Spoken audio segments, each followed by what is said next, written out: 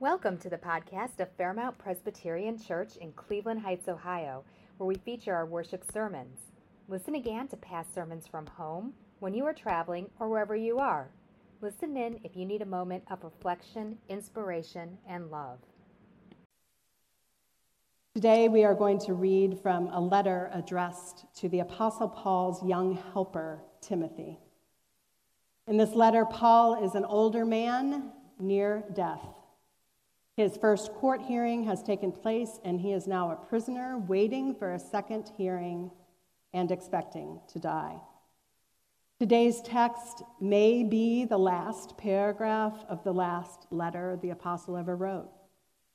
The many names you will hear are men and women who have been a part of Paul's ministry team. Listen now for God's word as it comes to us from 2 Timothy chapter 4. I'm going to begin with the 6th verse.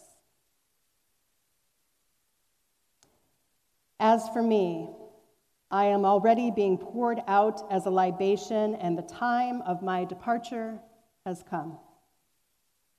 I have fought the good fight. I have finished the race. I have kept the faith. From now on, there is reserved for me the crown of righteousness, which the Lord, the righteous judge, will give me on that day, and not only to me, but also to all who have longed for his appearing. Do your best to come to me soon. For Demas, in love with this present world, has deserted me and gone to Thessalonica. Crescens has gone to Galatia, Titus to Dalmatia. Only Luke is with me. Get Mark and bring him with you, for he is useful in my ministry. I have sent Tychicus to Ephesus. When you come, bring the cloak that I left with Carpus at Troas, also the books, and above all the parchments. Alexander the coppersmith did me great harm. The Lord will pay him back for his deeds. You also must be aware of him, for he strongly opposed our message. At my first offense, no one came to my support, but all deserted me. May it not be counted against them. But the Lord stood by me and gave me strength, so that through me the message might be fully proclaimed and all the Gentiles might hear it. So I was rescued from the lion's mouth. The Lord will rescue me from every evil attack and save me for his heavenly kingdom. To the Lord be the glory forever and ever. Amen. Greet Prisca and Aquila and the household of Onesiphorus. Erastus remained in Corinth. Trophimus I left ill in Miletus. Do your best to come before winter. Eubulus sends greetings to you, as do Pudens and Lydens and Claudia and all the brothers and sisters. The Lord be with your spirit. Grace be with you.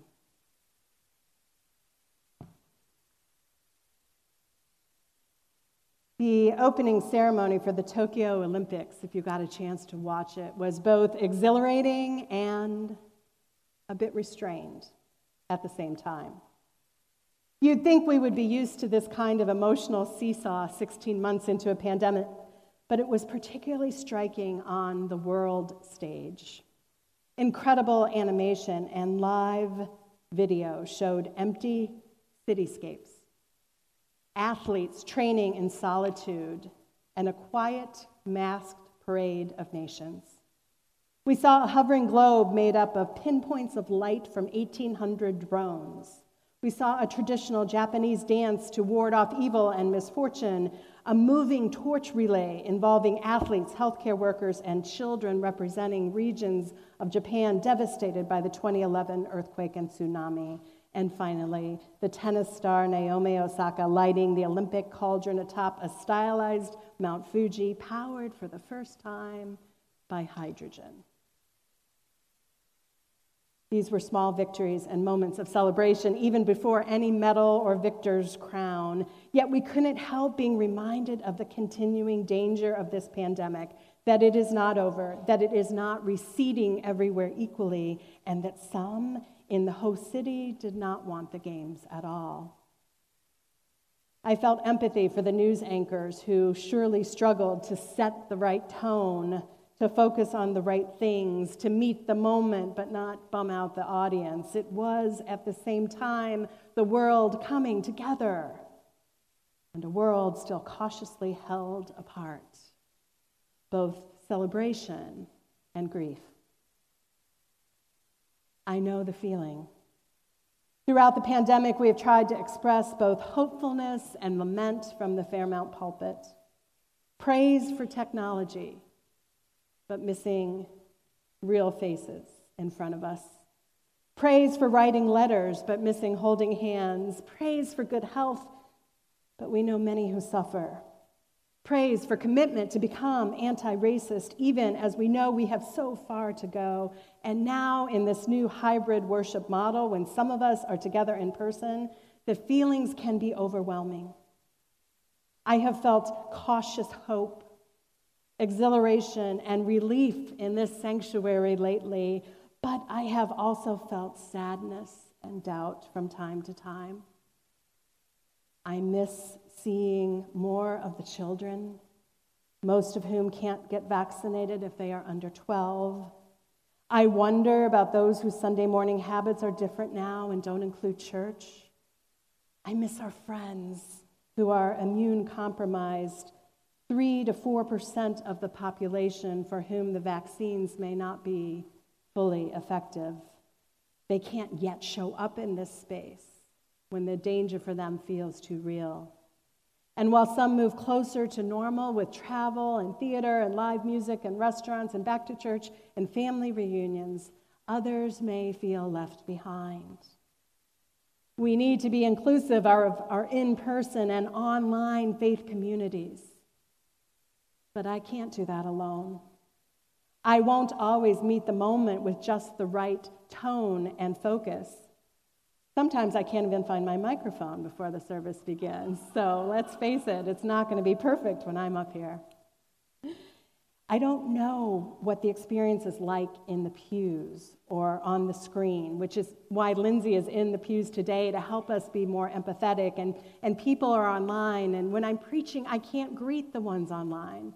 And maybe you can't either, but somebody out there from Fairmount can say hello to everybody worshiping online and make them feel part of what is going on here today. We need you, church. We need you in so many ways, church, to be reaching out to each other, to listen for the needs within and outside our faith community, to pray for each other. And then I'm just going to say it, we need people to step up.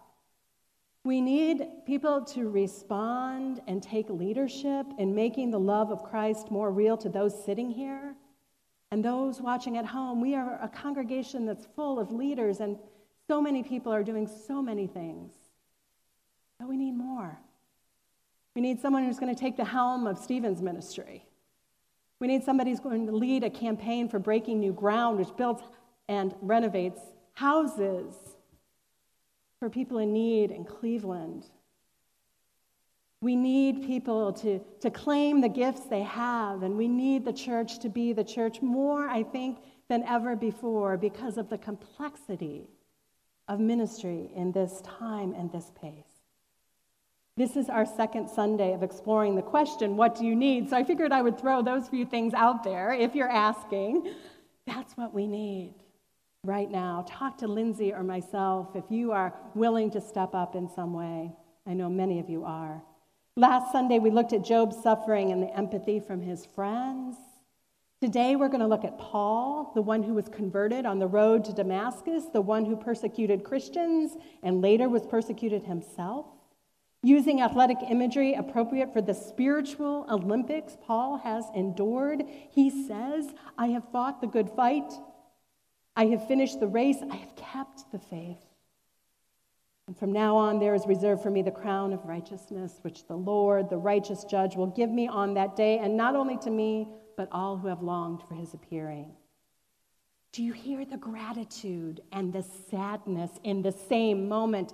The victory, the crown of righteousness, and the defeat, the strength and the weakness, all the paradoxes of being human. And maybe because Paul is so vulnerable right here, I always feel a little uncomfortable reading this section of Scripture. It feels so personal, so different from the letters to the congregations in Philippi or Corinth or Galatia. It's like we're reading his diary, or if this ever has happened to you, like you've been blind copied on an email you weren't supposed to see. That's what it feels like here.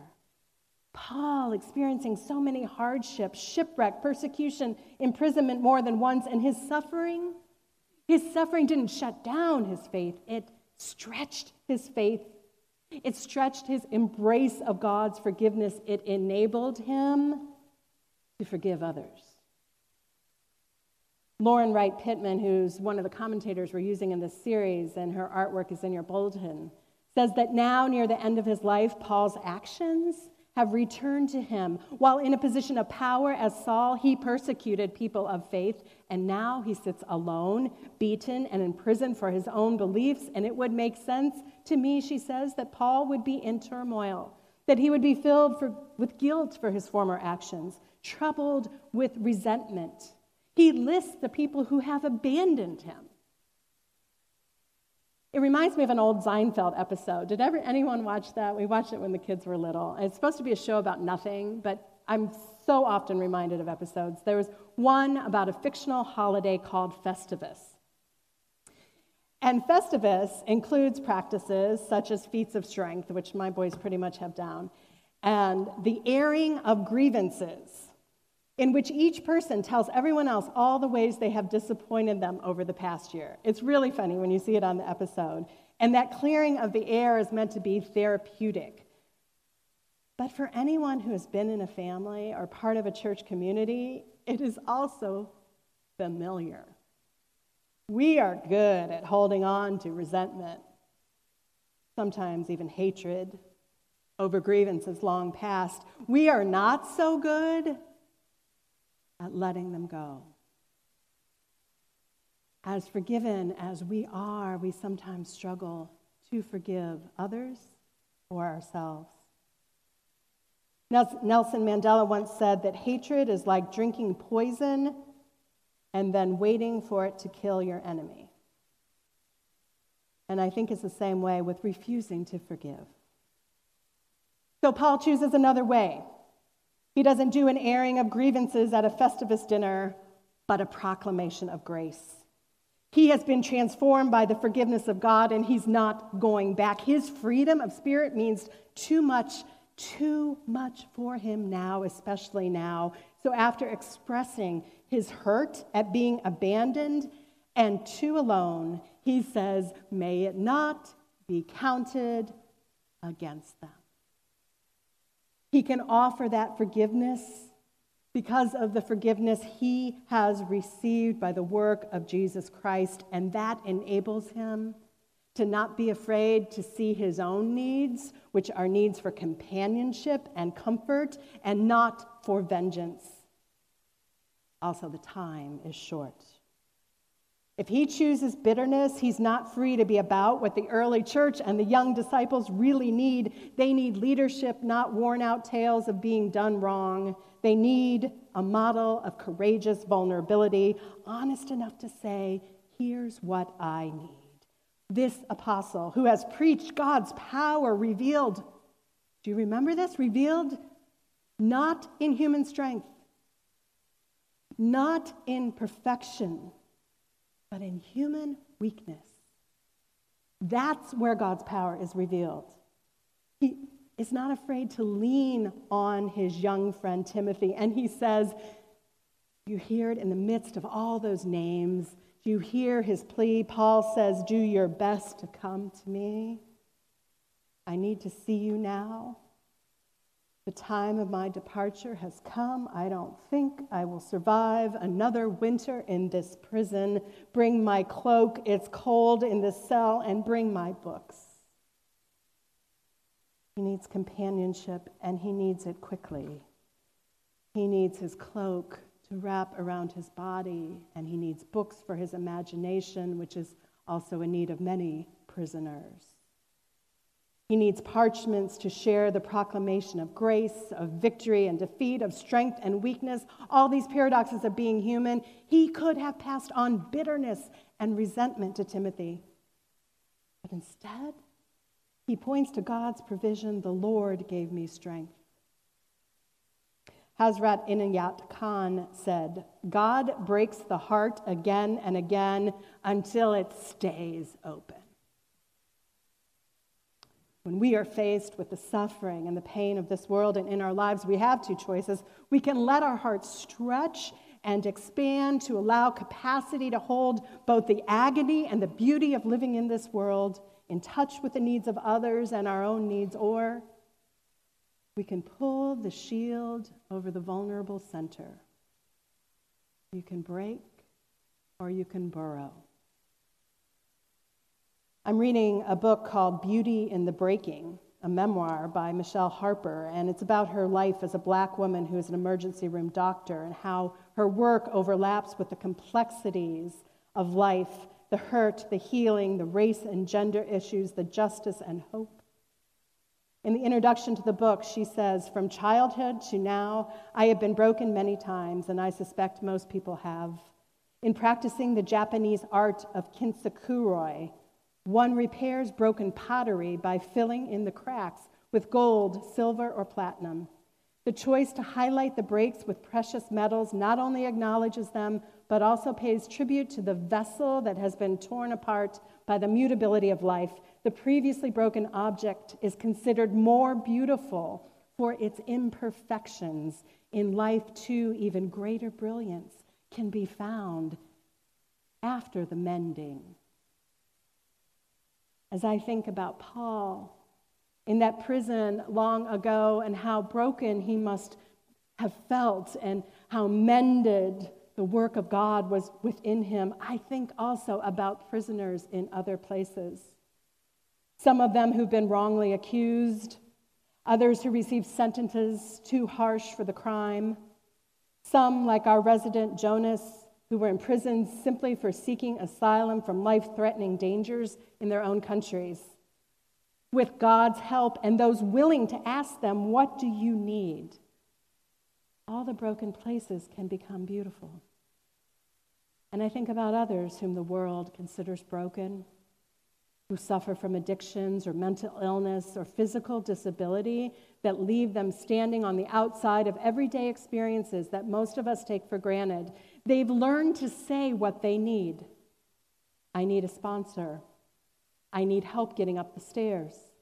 I need rehab. I need to rest. I need a service animal. I need you to see me, to understand, to not feel sorry for me. I need to be connected. I need forgiveness. I need to forgive. I need God. And I often wonder if it is we who are able-bodied and neurotypical and privileged in all sorts of other ways, if we are the ones who have the mistaken audacity to believe the highest goal of life is to keep the vessel uncracked, to do it all on our own, to not need anyone or anything else, whether we are the ones who are most impoverished and most imprisoned by our own hubris. Paul is in prison, but he is free. He is dying and he is living. He has a sinful past and he is forgiven. He reaches out for comfort and companionship and pleads that Timothy come before winter. We don't have forever here in life, my friends. If there is something good that God is calling you to do, the time is now. If there is someone in need God is calling you to help, the time is now. If there is something in you that is resisting grace even as you long for grace, the time is now. Don't wait. God knows your needs, but in the asking, you admit your humility, your imprisonment to the things of this world, and your mistaken desire to arrive before God, having done it all on your own. There is another way. Come to Jesus. Come before you get too jaded or bitter. Come while your heart is still broken and open at the same time. Come while you still believe it is possible for God to fill the cracks in the vessel of your life with the precious metal of amazing grace, so much more beautiful than ever before. The Lord be with your spirit. Grace be with you.